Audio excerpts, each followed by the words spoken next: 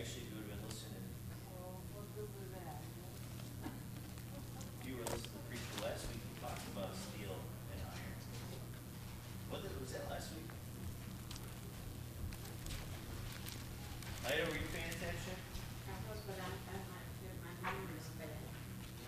Sometimes I listen to sermons throughout the week, and I get confused on which sermon it was, but I was pretty sure it was last week.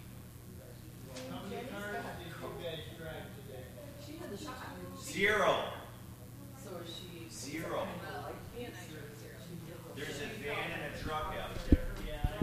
Yeah, no cars. We can't fit in the car. Well, I know that.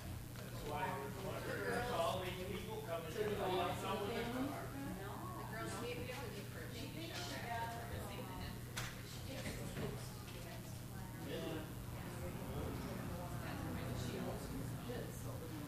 Hi, Malachi. How you doing?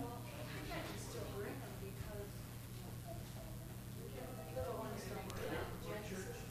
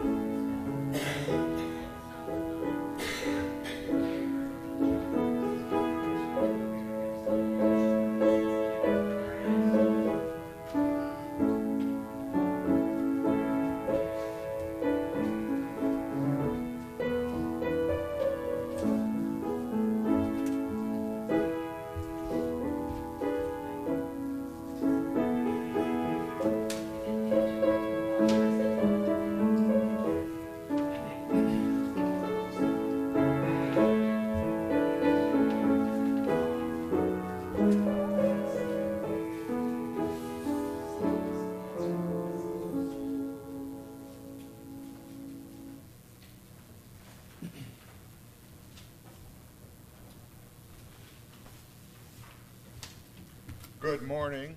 On this beautiful day that our Lord has made for you and I, crisp morning, harvest being conducted out in the fields, hear the machines running. It's a beautiful day, isn't it? Let's go over a couple of announcements. Offering envelopes in the box as usual. Andrea, still our wonderful contact number. Days of Praise and the Acts of Facts are still on the counter there, and looks like they got good information in them. Hopefully you folks have been noticing the work is continuing on the portico. Our contractor has a few more things to put up. Then he's going to have the contractor show up and put the actual tin on the roof. I think there's a misnomer here. Are we having communion today or next week? Okay, because it says next week. So, okay. Communion service is after regular service today. Short. Okay. Someone put this up here for me to throw me off intentionally, and it worked. Okay.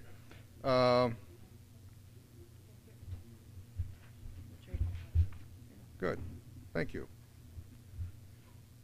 After our communion service, there will be no evening service tonight, so that will resume again next week.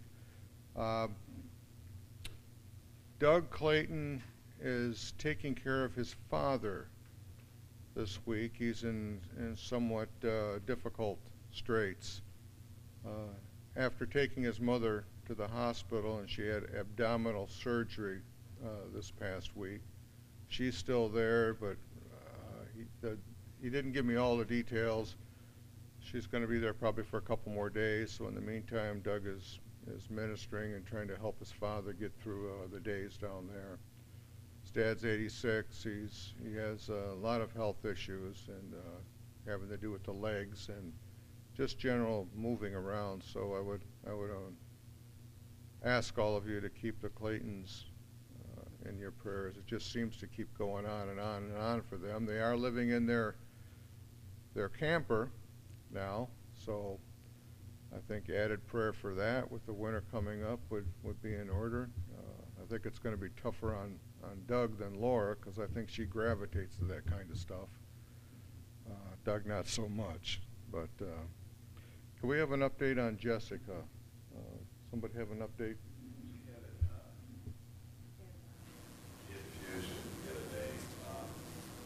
We can't hear.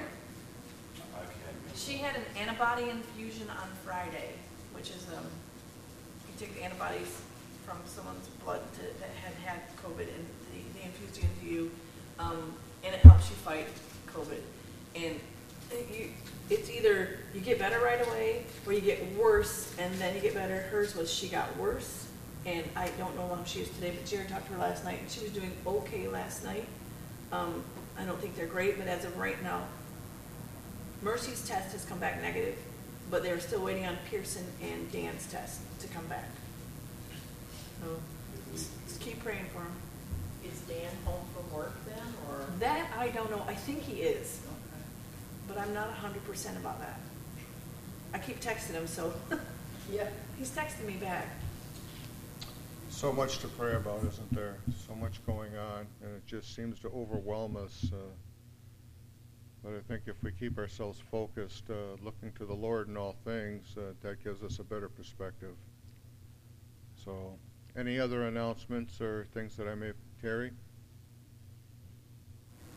Pastor Loker's memorial service is Thursday. This Thursday, Pastor Loker's service. Okay. Is at their church over Okay. Terry, you had something? It's Pam. Pam? Jenny has COVID and she had both shots, so she's pretty sick. Again, so much to pray about. And what about Jolene? I haven't heard anything about the Offenbachers. It's the Littleton said she's on oxygen, but I don't think she's on oxygen anymore. I don't think that lasts but a few days. When you have COVID, you go up and down. You feel really good one day, and then you're like, oh, I'm good. But then the next day, you tank again. She was technically supposed to, been able to go back to work on Friday, but I don't know if she did not go back to work on Friday. I told her early in the week, like, ask the doctor to get you off because you will not be able to go on Friday because you'll feel horrible still. So I think they're at the total exhaustion part. I think they're through the scary part. But I'm not, Andrew's doing better. I know that. I don't think anything keeps Andrew down. No, he was down for a few days. Was he? Yeah. He's a tough little guy. Yeah. Okay, if we have no more announcements, let me refer you to 2 Peter, chapter 2, verses 4 through 10. And that is going to be on page 1895 in your pew Bible.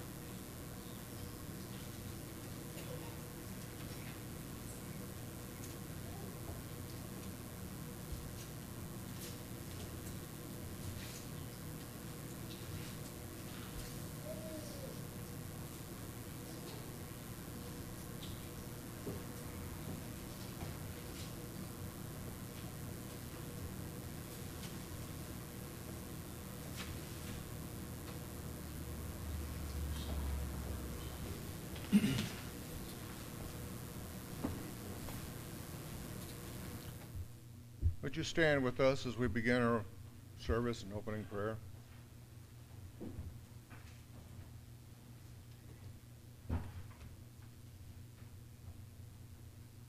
George, may it prevail upon you to lead us. Lord, we thank you so much for the opportunity to be in your house again. We thank you that indeed you have watched over us as a people and that you have encouraged us through your word. We pray that you would continue to bless our little church and use it for thy name's sake. We ask for Pastor today that you would lift him up. Lord, we need a word from you. Thus saith the Lord, has great importance to our heart and soul, and we pray that that's what we'll be listening for today. Bless your word. Bless our time in your house. Help us to serve you as we are. We ask this in Christ's precious name. Amen. Amen. Thank you, brother. Remain standing, please. You take your red hymnal and turn to number 508, 508 in the Red Trinity.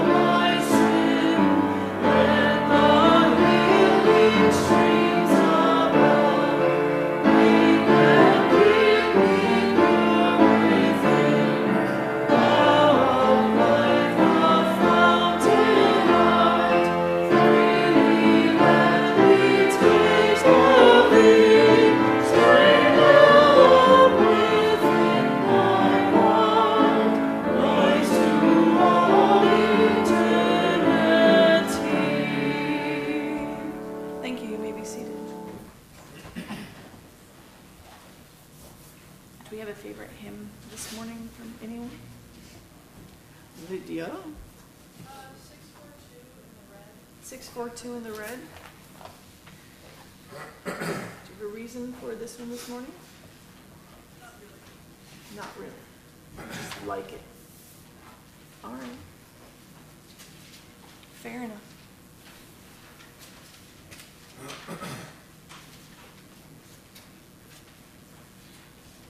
Six, 4, 2 in the red.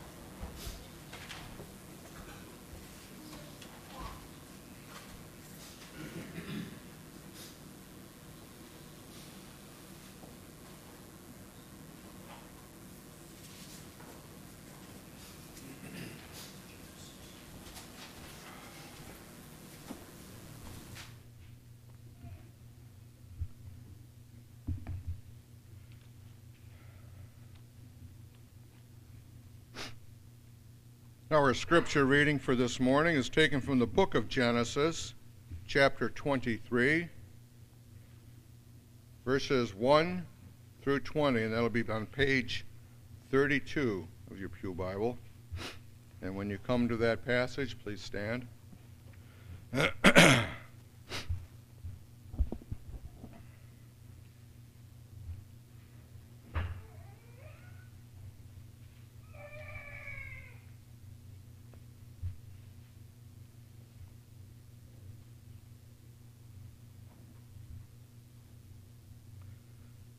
Chapter 23, verses 1 through 20. Sarah lived to be 127 years old.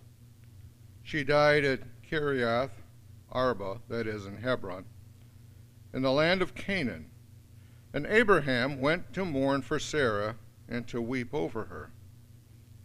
Then Abraham rose from beside his dead wife and spoke to the Hittites, He said, I am an alien and a stranger among you. Sell me some property for a burial site here so I can bury my dead. The Hittites replied to Abraham, Sir, listen to us. You are a mighty prince among us. Bury your dead in the choicest of our tombs. None of us will refuse you his tomb for burying your dead. Then Abraham rose and bowed down before the public of the land, the Hittites. He said to them, If you are willing to let me bury my dead, then listen to me and intercede with Ephron, son of Zohar, on my behalf.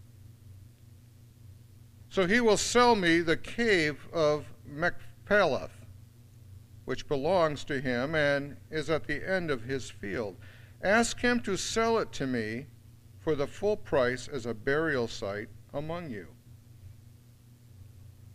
Ephron the Hittite was sitting among his people, and he replied to Abraham in hearing of all the Hittites who had come to the gate of his city.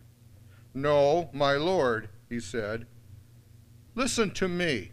I give you the field, and I give you the cave that is in it. I give it to you in the presence of my people. Bury your dead. Again Abraham bowed down before the people of the land. And he said to Ephron in their hearing, Listen to me if you will. I will pay the price of the field. Accept it from me so I can bury my dead there. Ephron answered Abraham, Listen to me, my lord.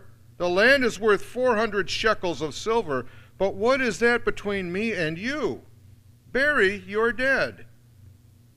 Abraham agreed to Ephron's terms and weighed out for him the price he had named in the hearing of the Hittites, 400 shekels of silver, according to the weight current among the merchants.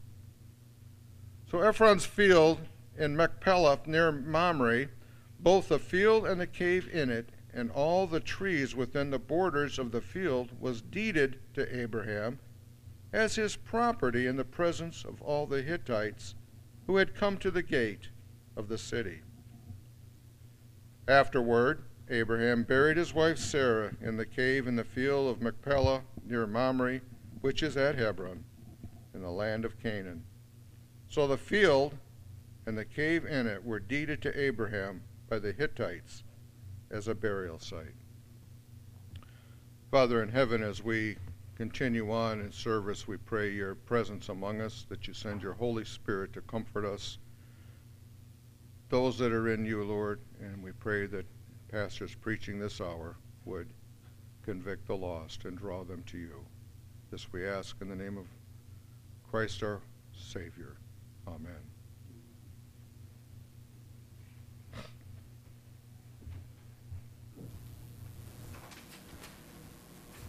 You take your red hymnal again and turn to number 452.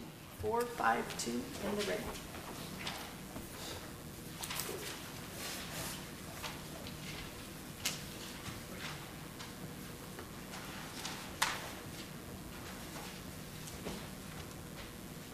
Thank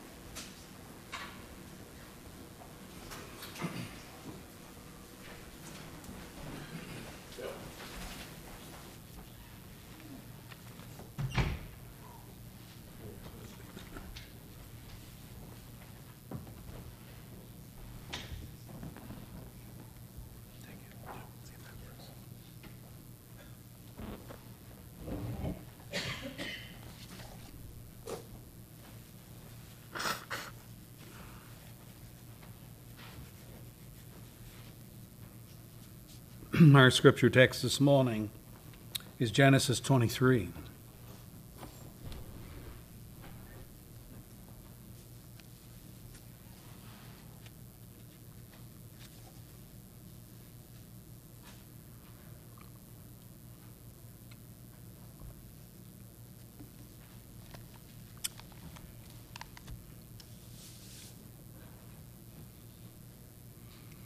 In our series on the patriarchs, our last lesson dealt with sacrificial faith.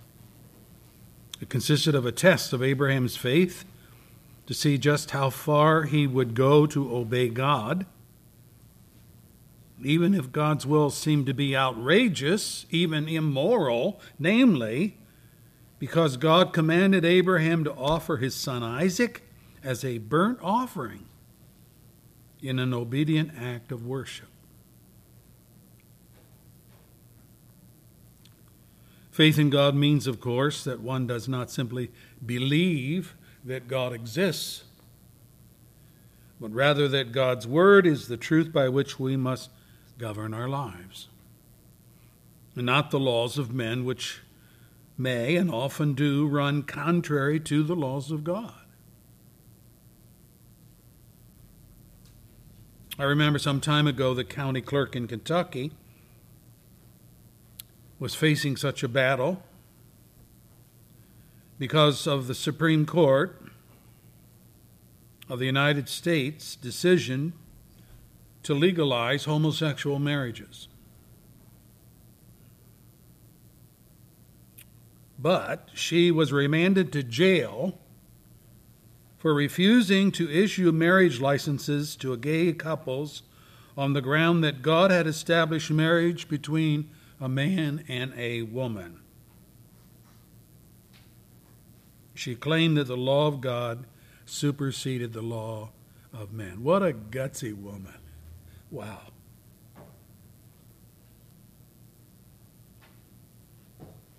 I think the same could be said for abortion, which the Supreme Court has ruled to be legal.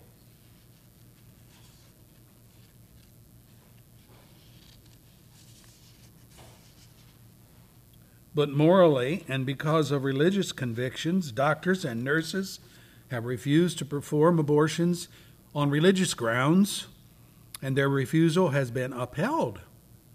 Wow.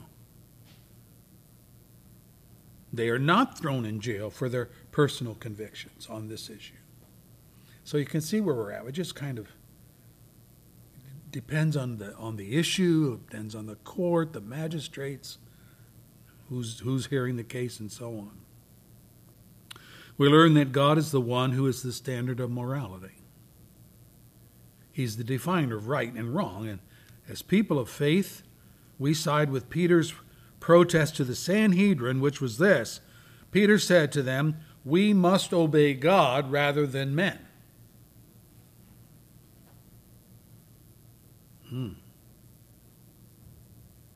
Now you got to be willing to suffer the consequences when you do that. What happened to Peter and John? Well, they were beaten for refusing to obey the laws of men.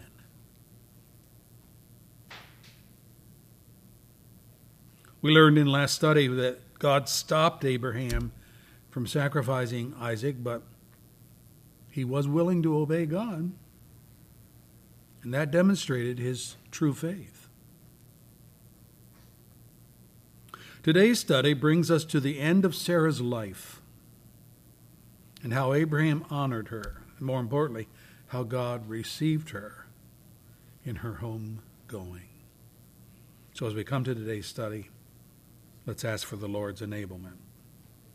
Father, we thank you for your word, and we thank you for, we're going to say it in advance of our study, Sarah's life. Thank you for Abraham's life. Here's a couple that lived in a pagan culture. We live in a pagan culture. But back then, boy, they put their life literally on the line. If you did something to go against the norms of the day, you were in jeopardy of not only imprisonment but losing your life. And yet, they said, we must obey God rather than men. We need that same resolve in our day because the issues are severe. Wickedness is rampant. People have no compass. They're not churchgoers. They're not hearing the gospel. Preachers aren't preaching the gospel. So we're in a sea of quagmire. Trump calls it a swamp. It is a swamp, moral swamp. And we pray, Lord, that you would help us to keep our head above the filth, the water that will drown us if we do not. We do thank you that your love and care for us is real, not imaginary. And we praise you for it in Jesus' name. Amen. Our text this morning is Genesis 23, and we're looking at the subject of Sarah's homegoing. First thing I would say is that Sarah had a long life. Look at verse 1. Sarah lived to be 127 years old. She died at Kiriath Arba, that is Hebron, in the land of Canaan. Comparatively speaking, 127 years seems very old. Old to us because while modern science, healthy exercise, proper diet are promised in our society to be the way to extend one's life, not many people live up to 100 years, let alone 127 years.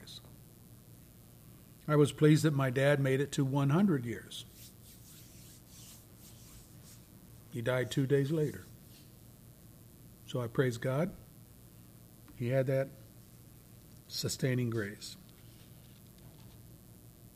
127 years. Well, it is comparative because we know that the generations living prior to the flood lived well into the hundreds. For example, Adam lived 930 years. Genesis 5, verse 5. Seth, his son, 912 years. Genesis 5, verse 6. Enosh, Seth's son, 905 years. Right down the line until we read of a descendant who lived 969 years. You know his name, Methuselah, chapter 5, verse 27, the oldest man on biblical record. Now, these lengthy years of life were necessary because the earth's population was only expanding incrementally as people married and had babies. Up until the flood, longevity was essential. But we read in Genesis 6, verse 1, when men began to increase in number on the earth, so this population explosion had a detrimental effect, morally, true, because with the increase in population came an increase in wickedness and defiance of God. Genesis 6, verse 5, the Lord saw how great man's wickedness on the earth had become, and that every inclination of the thoughts of his heart was only evil all the time. And that resulted in the great judgment of the flood, you remember. Genesis 7, verse 6 says, Noah was 600 years old when the flood waters came on the earth. 600 years old. Altogether, I'm reading scripture, Noah lived 950 years, and then he died. Genesis 9, verse 29. After the flood, the longevity of people dropped significantly. Shem, Noah's son, 500 years, Genesis 11, verse 11. Arphaxad, his grandson, 403 years, chapter 11, verse 12. Peleg, 3 generations later, died at age 209. So you see what's going on here. Down, down, down, the length of years going. Nahor, Abraham's grandson, 119 years. Genesis 11, verse 24. And now we read of Sarah, and she's dying at age 127. Now think about this. She actually died young if we compare her to the pre-flood generations. But she belongs to the post-flood generations, and in that environment she had lived a long time. What we must acknowledge is that young or old, death is not in our hands, for God reminds us through the prophet David, all the days ordained for me, says David, were written in your book before one of them ever came to be. Psalm 139, verse 16. That's quite a statement. Let me read it again. All the days ordained for me. There's only one person that can ordain, that's God.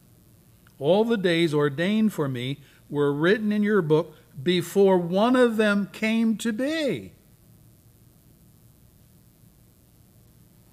Wow. Someone will say, well, what about suicide? Doesn't self-murder show that man can control his own destiny?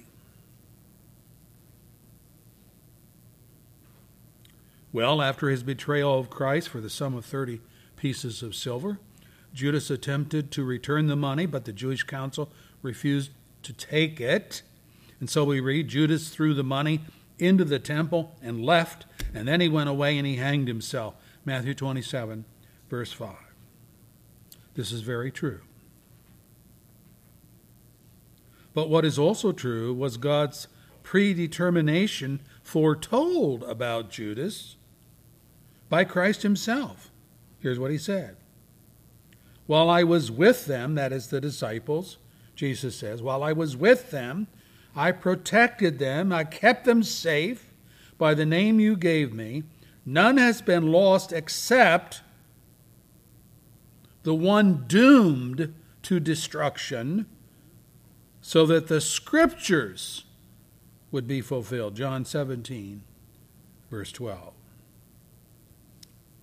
So Peter reminds the brethren that Judas' death and the manner of it was a fulfillment of Scripture. What Scripture? Psalm 109, to be precise, from which he quotes in Acts 1, verse 15 and following. In those days, Peter stood up among the believers, a group numbering about 120, and he said, brothers, the Scriptures had to be fulfilled, which the Holy Spirit spoke long ago through the mouth of David concerning Judas, who served as a guide for those who arrested Jesus. He was one of our number. He shared in the ministry.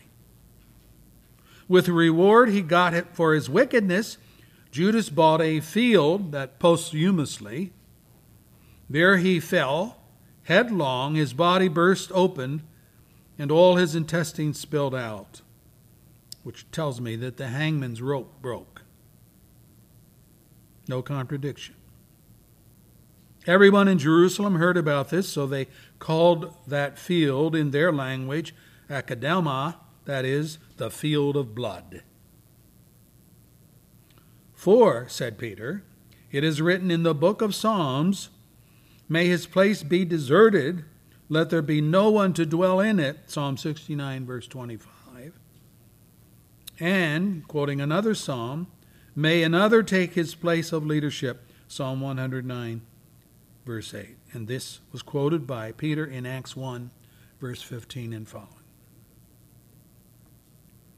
What I am saying is that arrogant men think that their lives are in their own hands. Even suicide, right? That's in their hands. Well, Judas and Mark Antony and Cleopatra and Mark Antony committed suicide to avoid surrendering to Emperor Octavius. We could add Charles Boyer, the French actor, Eva Braun, and Adolf Hitler. Took cyanide capsules to avoid the capture by the Allies in World War II. Ernest Hemingway, the American poet. Many celebrities, actors, actresses, Robin Williams, Marilyn Monroe, Vincent van Gogh, the artist. Some from depression, some from being out of their minds due to their use of illicit drugs. The list numbers into the hundreds. But in all these cases and more, the Bible affirms, in his heart a man plans his course, but the Lord determines his steps. Proverbs 16, verse 9. The promise given by God, if you make the Most High your dwelling, even the Lord who is my refuge, then no harm will befall you. No disaster will come near your tent, because he loves me, says the Lord. I will rescue him. I will protect him, for he acknowledges my name. He will call upon me. I will answer him. I will be with him in trouble. I will deliver him. I will honor him. With long life will I satisfy him and show him my salvation. Psalm 91, verse 9 and following. And to children, Paul, quoting the scripture, says, honor your father and mother, which is the first commandment, with a promise that it may go well with you and that you may enjoy long life on the earth. Ephesians 6, verse 2, verse 3. Now, to Sarah's credit, she exemplified the godly woman, whom Peter commended, saying, let me read it for you. Wives, in the same way be submissive to your husbands, so that if any of them do not believe the word, they may also be won without words by the behavior of their wives, when they see the purity and reverence of your lives. Your beauty should not come from outward adornment, such as braided hair and the wearing of gold jewelry and fine clothes. Instead, it should be that of an inner self, the unfading beauty of a gentle and quiet spirit, which is of great worth in God's sight. For this is the way the holy women of the past, who put their hope in God, used to make themselves beautiful. They were submissive to their own husbands, like Sarah, who obeyed Abraham and called him her master. You are her daughters if you do what is right and don't give way to fear. 1 Peter 3, the first 6 verses. That said, Sarah was blessed by God with a long life. So secondly, we understand that Abraham honored Sarah in her death. And he did this in 2 ways. Number 1, verse 2, he mourned her passing. The scripture says Abraham went to mourn for Sarah and to weep over her. Sometimes in jest, joking. Not jest, my daughter. That's a different jest. Sometimes in jest, when Dee and I were in some kind of verbal tug of war over some decision or some planned activity, I would say to her, you're going to miss me when I'm gone. And then she and I would both laugh. Little did I know that I was predicting the future concerning her. In a deeper sense, all joking aside, don't we all want to be assured in our hearts that when we die, we're going to be missed? Oh, I know that in rage, people have said, I hope you die. But I want to believe that such words are said in anger or they're said in frustration. They're not really the wish of anyone close to us.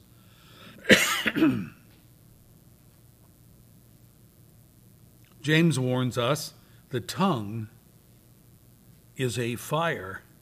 It is a world of evil among the parts of the body. It corrupts the whole person. It sets the whole course of his life on fire and is itself set on fire by hell. It is a restless evil, full of deadly poison. With the tongue we praise our Lord and Father. With it we curse men who have been made in God's likeness. Out of the same mouth come praise and cursing. My brothers, this should not be. James 3, verse 6 and following. I think many a divorce can trace its roots to an untamed tongue. A tongue that's full of accusations and belittlement and cursing and lies and slander. And once the structure has been burned to the ground, ashes are all that remain. And like Humpty Dumpty, all king's horses and all the king's men can't put Humpty Dumpty back together again. You're just left with a pile of ash. I'm sure that Abraham and Sarah had some tense moments in their marriage. I mean, think about it. 2 times, Abraham claimed Sarah as his sister to protect his own neck from what he assumed would be his demise if the kings of the land wanted to take Sarah to wife for themselves, and by doing so, kill him to get her. And then there was Sarah's solution for her own barrenness. She married off Hagar to Abraham, who afterwards despised her, the scripture says. So then what did she do? She later sent Hagar away with Ishmael to guard her own son's inheritance. This is all not very good behavior. I think all couples go through these times of anger and frustration and tension. And if they're allowed to fester, they can result in much bitterness.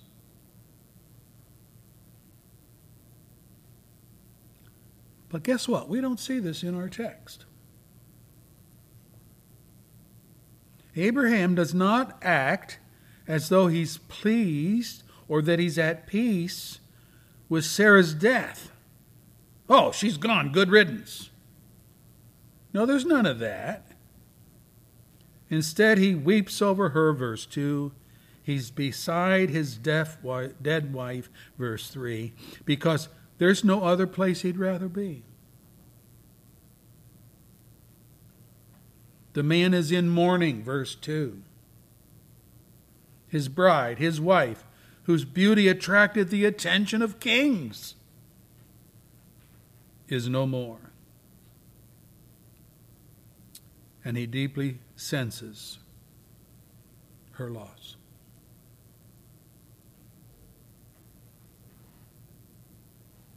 Wise man Solomon writes, "There's a time to weep, and there is a time to laugh. There's a time to mourn, and a time to dance." Ecclesiastes 3, verse 4. And concerning life in general, he tells us, enjoy life with your wife, whom you love, all the days of this meaningless life that God has given to you under the sun. For this is your lot in life, and in your toilsome labor under the sun. Whatever your hand finds to do, do it with all your might. For in the grave where you are going, there's neither working, nor planning, nor knowledge, nor wisdom. I have seen something else under the sun. The race is not to the swift, or the battle to the strong, nor does food come to the wise, or wealth to the brilliant, or favor to the learned. But time and chance happen to them all. Moreover, no man knows when his hour will come. As fish are caught in a cruel net, or birds are taken in a snare, so men are trapped by evil times that fall unexpectedly upon them.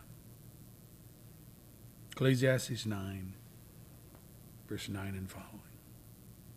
The unexpected, brethren, includes evil times as well as good times.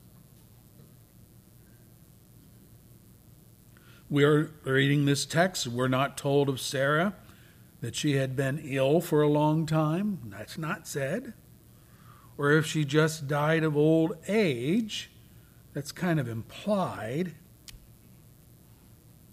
But when she died, Abraham honored her by mourning and weeping over her. That's the first way he honored her. Secondly, he honored her by arranging a proper burial for her. When I was growing up in rural region of Pennsylvania, it was not uncommon to look out upon a farmer's land and see a squared or rectangular area fenced in by wooden or wrought iron fencing with a small entrance gate. These were burial plots in which the landowner would bury his dead. You could do that back then. And several generations could be found in the burial plot. Oh yeah, there were cemeteries as well, but these were usually for city folk whose livelihood did not involve farming or anything like ranching or whatever. But Abraham is a rancher. He possesses vast herds of livestock, so much so that the Hittites in our text refer to him saying, verse 6, "Sir, you are a mighty prince among us." That was true.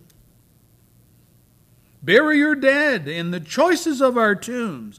None of us will refuse you his tomb for burying your dead." What a generous offer on the basis of the Hittites. And how evident that is of speaking of Abraham's character. That they would do that for him or want to do that.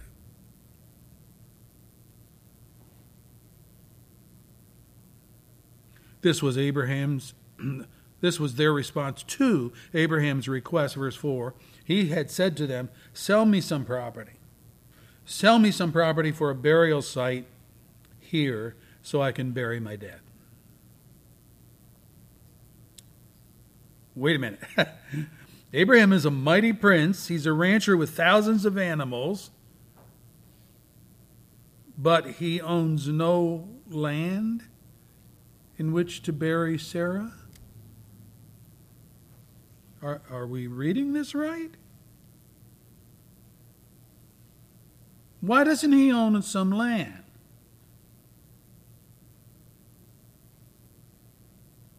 I mean, if the Hittites have burial sites, why doesn't Abraham? Well, in his own words, verse 4, "I'm an alien and a stranger among you."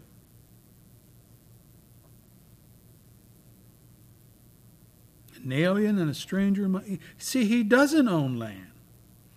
All his wealth has been tied up in livestock and servants. He was what we would call a free grazer, which was the way many ranchers fed their cattle and their sheep.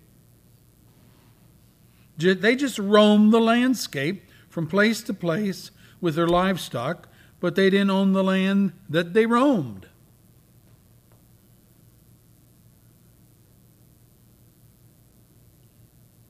The writer of Hebrews makes a point of this, saying, let me read it for you. "By faith he made his home in the promised land like a stranger in a foreign country. He lived in tents, as did Isaac and Jacob, who were heirs with him of the same promise. For he was looking forward to the city with foundations, whose architect and builder is God. Hebrews 11, verse 9. In other words, he was a Bedouin, a nomad, wanderer. He made his living off the land, but the land was not deeded to him.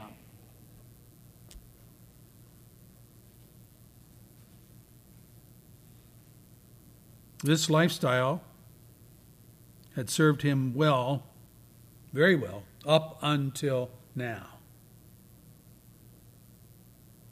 Now, the inevitable had come. Now, his wife had died. He needed a burial plot. By the way, do you notice in the Bible, burial, not cremation, was the preferred way of honoring the dead? Notice even the Hittites had their own tombs, verse 5. A portion for their family members when the time came. But Abraham didn't own so much as one lonely cave. Long story short, Abraham negotiated with a man named Ephron to buy a field containing a cave in which he could bury Sarah. These negotiations were conducted at the city gate. Verse 10, you know from our study, that's where all the magistrates were. That's where things were done legally.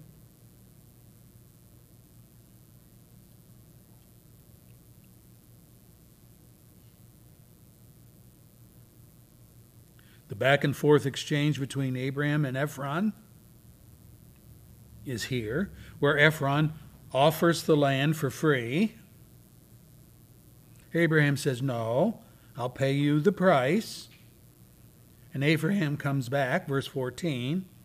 The land is worth 400 shekels of silver, but what is that between you and me? Bury your dead. What's going on here? This is the Oriental way of negotiating. I'll pay you the price. Oh, no. It's only worth 400 shekels. Oh, 400 shekels. Okay. They're going back and forth. They don't want to come right out and say, pay me 400 shekels. But it's a lovely way of negotiating. You state your price without being in your face about it. Verse 16, Abraham agreed to Ephron's terms. See? They're working it out. Verse 17, so Ephron's field in Machpelah, both the field and the cave in it, and all the trees within the borders of the field, was deeded to Abraham as his property in the presence of all the Hittites who had come to the gate of the city. That's where the magistrates did their business. And afterward, Abraham buried his wife Sarah in the cave. Later, Abraham would be buried there alongside of Sarah by Isaac and Ishmael, his sons. Genesis 25, verse 9. Later still, Jacob requested to be buried there with his own father and mother. Isaac and Rebekah had been buried with Abraham and Sarah. So what happened here is that the cave became a family sepulcher. The whole family's buried in this cave. Must have been quite a cave. But they didn't own any property. This was the land of the Hittites. God worked it out. Now, what do we learn about the deceased who go to be with God? Number one, that death comes to all. And the experience is one of shared sorrow. I have a funeral this week with Pastor Loker's funeral that I have to do. Comes to all. It is a universal truism made clear by the Apostle Paul in Adam all die. 1 Corinthians 15, verse 22. Which means all those related to Adam are destined to die. So since death is universal, it is a given that we are all related to Adam as our baseline progenitor. Death was a part of God's curse on Adam and Eve, and the tentacles of death reach into every age, every nation, every race, every family, every home. It has nothing to do with how righteous you are or how wicked you are. You're going to die. Unless Christ comes. You know about that one exception. Solomon, the wise man, put it this way: all share a common destiny. The righteous and the wicked, the good and the bad, the clean and the unclean, those who offer sacrifices and those who do not. As it is with the good man, so it is with the sinner. As it is with those who take oaths, so it is with those that are afraid to take oaths.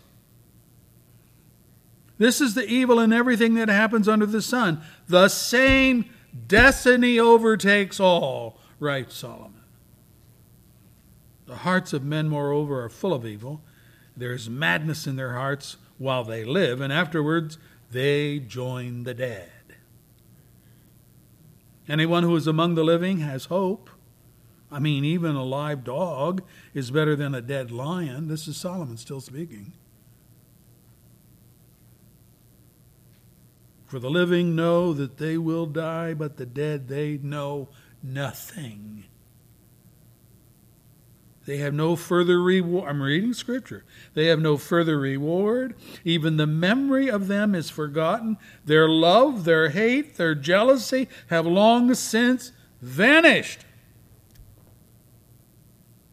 Never again will they have a part in anything that happens under the sun on earth. Boy, doesn't that say a lot about what people think about the dead. They're dead. Their moms and dads, their relatives. Ecclesiastes 9, verse 2 and 5. Oh, my dad's looking down on me. Oh, my mom's looking down on me. No, they're not. No, they're not. I mean, what part? The living know that they will die, but the dead know nothing. What part of nothing don't we understand? They have no further reward, and even the memory of them is forgotten. We're reading scripture here. Their love, their hate, their jealousy have long since vanished. Never again will they have any part in anything that happens under the sun. In our world, under the sun.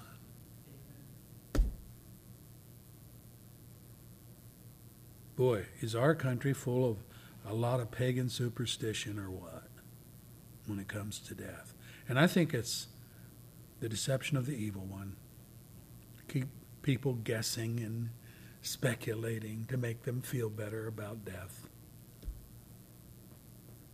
Death is not our friend, the scripture says. It is our enemy. People don't see it. Solomon also addresses the role of intelligence by pointing out that no one can avoid the consequences of death because they're wise. Let me read it for you. The wise man has eyes in his head, while the fool walks in darkness. But I came to realize that the same fate overtakes them both. And then I thought in my heart, the fate of the fool will overtake me also. What then do I gain by being wise? I said in my heart, this too is meaningless. For the wise man, like the fool, will not be long remembered. In days to come, both will be forgotten. Like the fool, the wise man, too, must die. Ecclesiastes 2, verse 14 and following. fact, the writer of Hebrews in the New Testament says, it is appointed to men to die once, and after that to face judgment.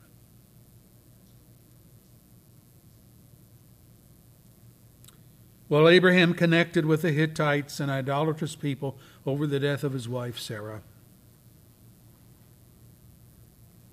It was as though Sarah's funeral became a bonding factor in Abraham's life that was to carry him through many generations.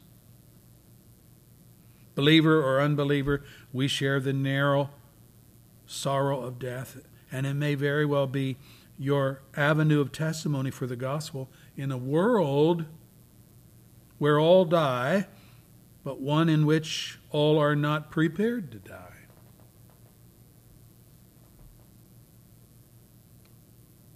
Jesus made the biblical position clear when discussing death and the resurrection. Here's what he said.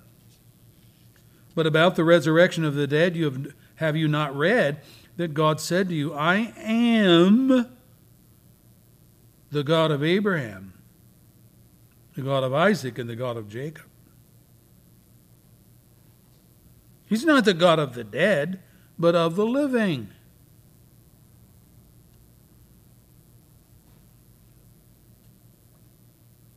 What's the import? I am the God of Abraham, Isaac, Jacob. Not I was, as though now they're gone and their relationship with me is no longer valid. No, I am, right now, I am the God of Abraham, Isaac, and Jacob.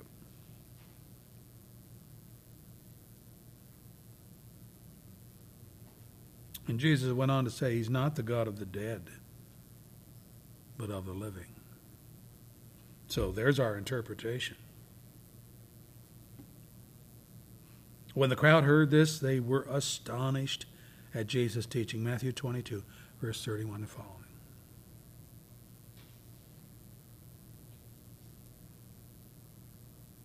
You know, once dead, all hope of life eternal ends. David put it this way. He's speaking to God, and he says, do you show your wonders to the dead? Do those who are dead rise up and praise you? Is your love declared in the grave? Your faithfulness in destruction? Are your wonders known in the place of darkness, or your righteous deeds in the land of oblivion? But I cry out to you for help, O Lord. In the morning my prayers come before you, the new day. That's when I talk to you, and I know you're hearing and you're interceding in my life. Psalm 88, verse 10 and following. Jesus teaches us that God is the God of the living and not of the dead. And David is saying, I'm not dead yet. And so I can pray. And I can petition God for his mercy. And I can have the assurance that God will answer me when I cry out to him. Abraham's request to buy land for a burial plot touched the hearts of his neighbors and demonstrated that he too was a man who had to wrestle with death like them, and perhaps this emboldened them to observe his faith through his pain as a gift of God. And they appreciated him. Secondly, though buried in the land of Canaan, Sarah's homecoming was to God's dwelling. We read, by faith he made his home in the promised land. Like a stranger in a foreign country, he lived in tents, as did Isaac and Jacob, who were heirs with him of the same promise. For he was looking forward to the city with foundations, whose architect and builder is God. Hebrews 11, verse 9 and 10. Verse 13 and following, the same chapter, Hebrews 11. All these people were still living by faith when they died. They did not receive the things promised. So you see, that means that Canaan was not the land promised. They only saw them and welcomed them from a distance, and they admitted that they were aliens and strangers on earth.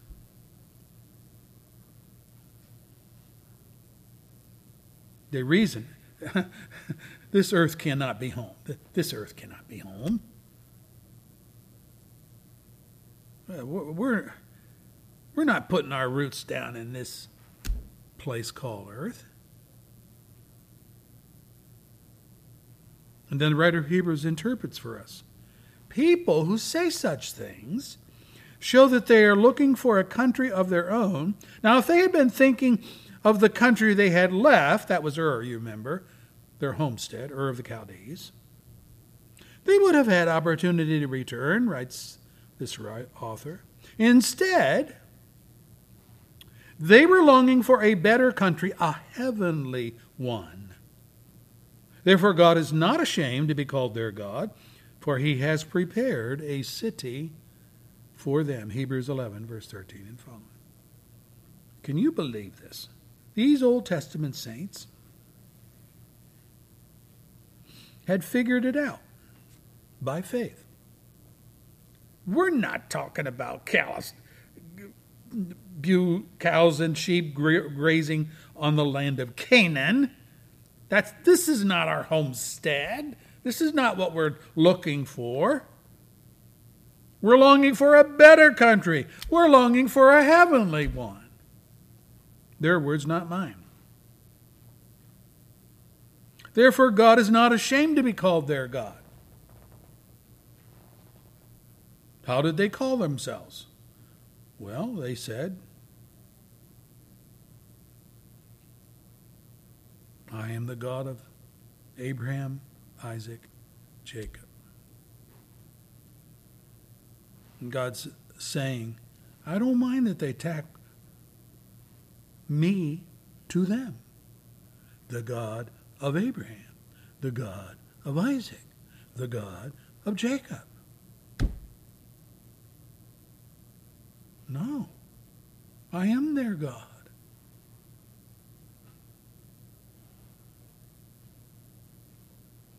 That's how the God of the Bible was identified and distinguished among the nations. Oh, they had their idols, you remember?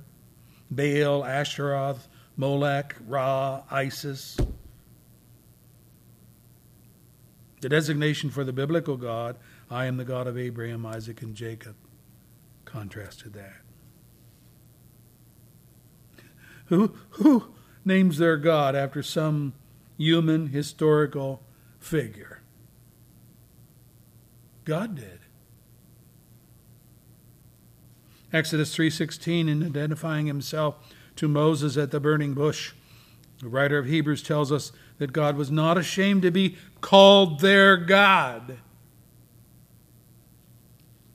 Why not? Because these three men, Abraham, Isaac, Jacob, along with their godly wives, Sarah, Rebekah, Rachel, were people whose faith in God was genuine and sincere and committed to what God had promised them. They didn't doubt. They believed. Faith pleases God. God was pleased with them, happy to have them identify with him. Wow. If now we connect this thought with Jesus' words that God is not the God of the dead but of the living, we see this in the name I am. I am. Not I was, not I will become. I am the God of Abraham, Isaac, and Jacob. These faithful people were still living by faith when they died. Hebrews 11:13 says. Alive? Jesus is saying God is not the God of the dead. Well, wait a minute now. I'm trying to figure this out.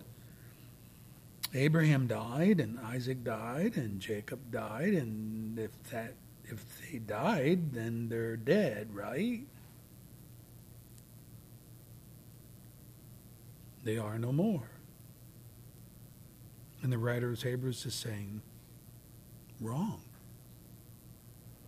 God is not the God of the dead, but of the living. God says, I am, not I will become, not I was. I am the God of Abraham and Isaac and Jacob.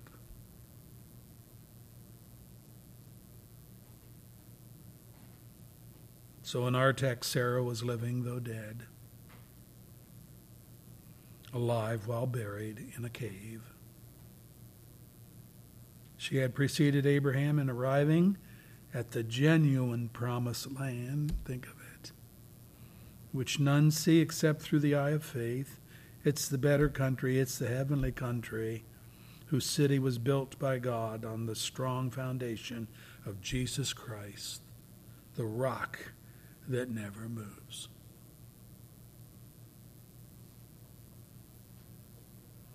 So the cave in Ephron's field, think about this, the cave in Ephron's field, or the grave at Metamora Cemetery, or Thornville Cemetery, or a rectangular quadrant in a farmer's field enclosed by a wrought iron fence, no matter.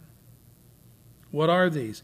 They are simply places where we bury the dead, but for every believer, it's to be away from the body, is to be instantly at home with the Lord. 2 Corinthians 5, verse 8. That's where they are. And even of that dead and decaying body, Paul explains, our citizenship is in heaven.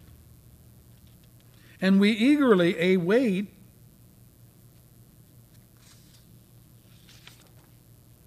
a Savior from there, the Lord Jesus Christ, who by the power that enables him to bring everything under his control, will transform our lowly bodies so that they will be like his glorious body.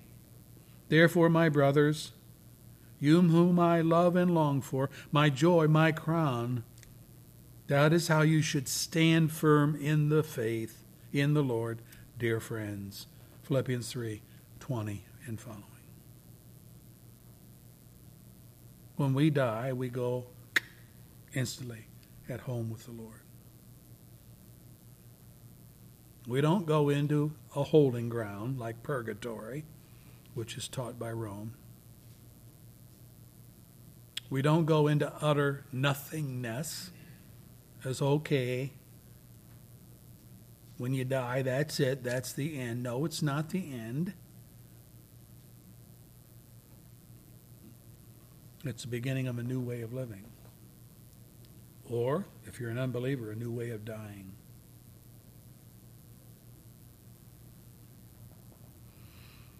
As a final lesson here,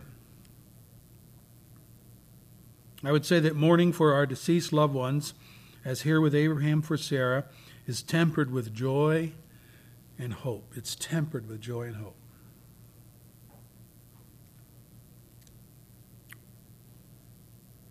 We believe that Jesus died and rose again, and so we believe that God will bring with Jesus those who have fallen asleep in him. According to the Lord's own word, we tell you that we who are still alive and are left till the coming of the Lord will certainly not precede those who have fallen asleep. For the Lord himself will come down from heaven with a loud command, with the voice of the archangel, with the trumpet call of God, and the dead in Christ will rise first, and after that we, who are still alive and are left, will be caught up together with them in the clouds to meet the Lord in the air. And so we will be with the Lord forever. Therefore, says Paul, encourage each other with these words. 1 Thessalonians 4:13 and following. Did we get that? God will bring with Jesus those who have fallen asleep in him. What? The proof that our loved ones who knew the Lord went to be with him, right?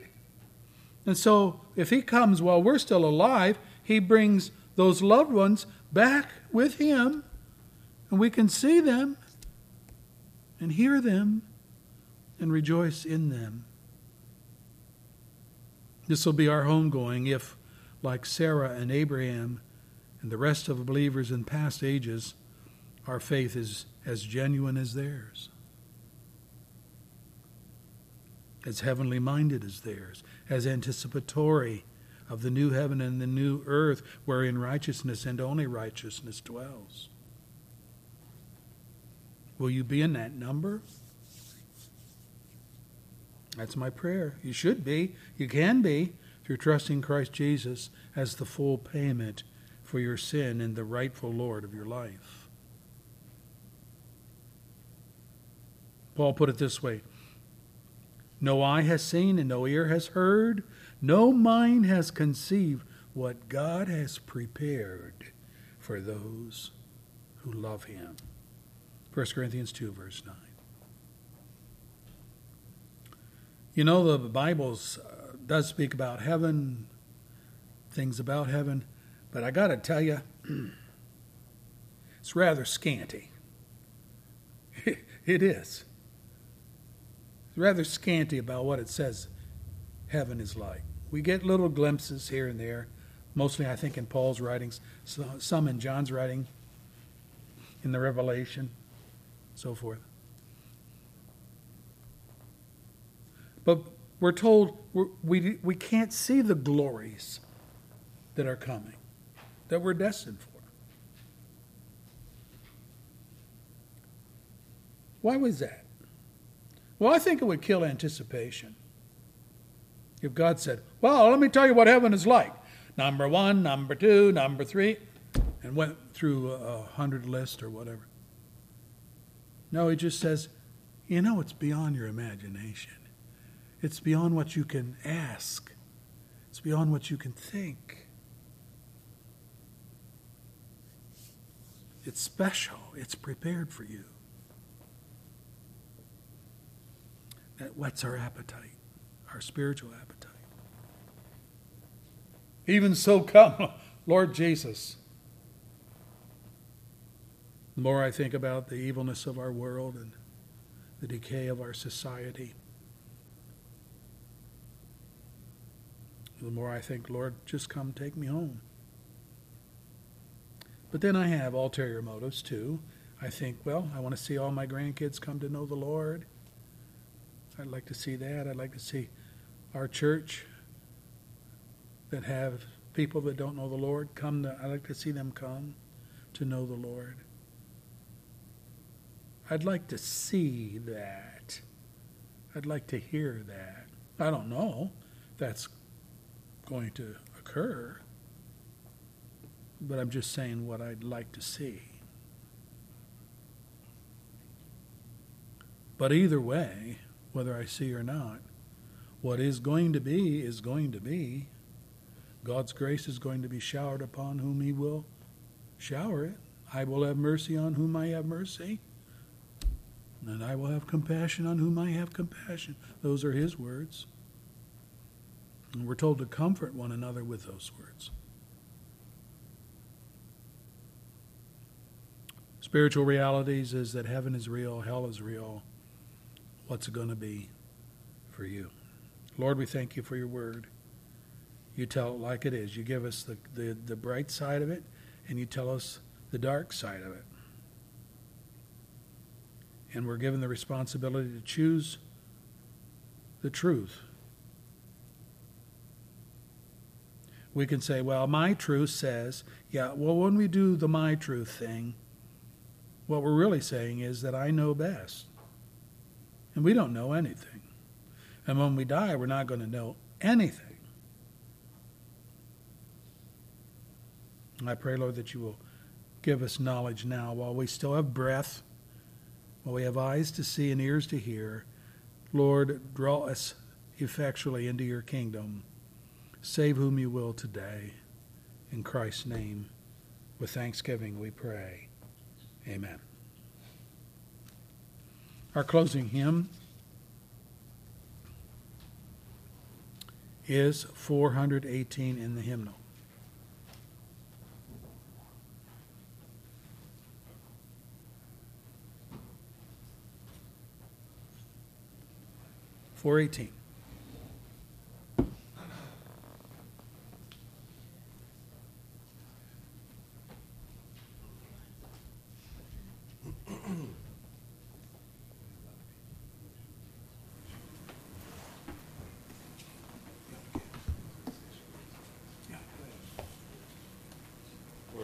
noticing that a lot of people have stepped out of service, so my question is, how many of us are planning on staying for communion? Should we move it to next week because of how little we are?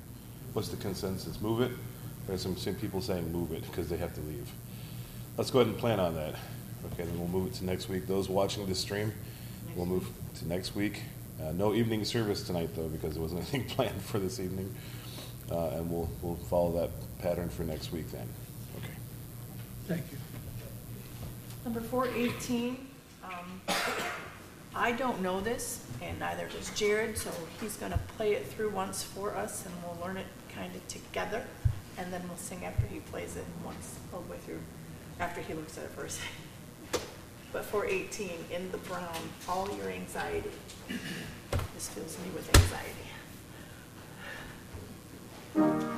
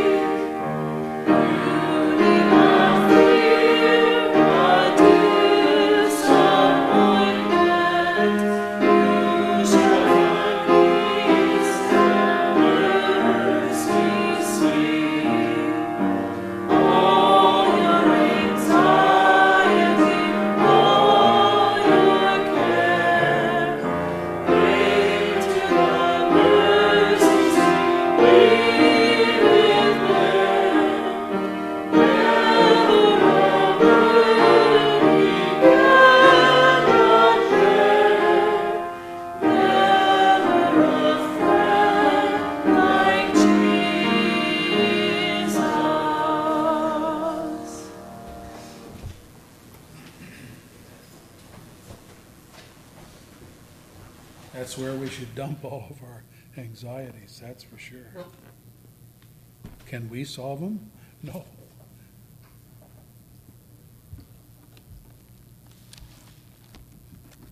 Reminded that Jesus invited us to cast our burdens upon him. Our Father, we thank you for that truth.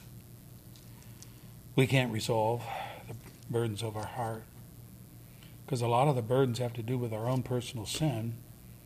We can't take the sin away, but we can plead for your mercy. We can ask you to forgive and to cleanse us and to set our feet solidly upon the rock of Christ. Hide us in the cleft of the rock. Free us from the snares of the evil one. Don't let him have victory in our lives. We want to be proper living testimonies for Jesus, but how can that be if hypocrisy is the main thing that people see in us? I pray that you will forgive us for that, and I pray that you will grant us a clean heart, a willing spirit, and strength by your Holy Spirit to live a holy life. We do pray for the lost. We pray for our families. We pray for our friends and relatives. We pray for the sick of our church. We're asking that you, Lord, would show yourself strong in all these areas. Put the devil's attempts to weaken us and to discourage us. As we sang in this song, all of our anxieties. We are full of anxieties. There's political problems in our country. There's health problems. There's all kinds of things going on. Spiritual problems. We're struggling in so many areas. There's only one Savior, and that is you. And you can pull us through all of these things. You did so with the disciples of old, and pray that you'll do so with the disciples today. Us, your children, we do take the name of God, I am, to our hearts. We do follow after the organized thoughts of Abraham, Isaac, and Jacob, who were not ashamed to call you their God. We too are not ashamed. We bless thee. In Jesus' name, amen.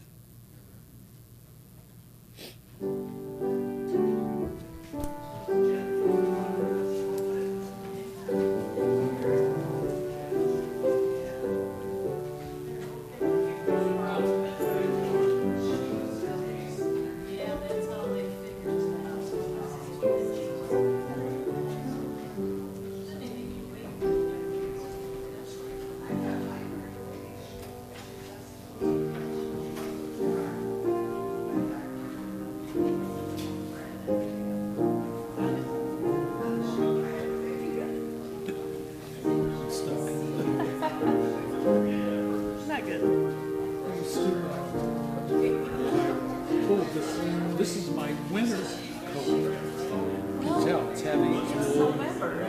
It's supposed to be like I just didn't realize it was going to be in the 70s.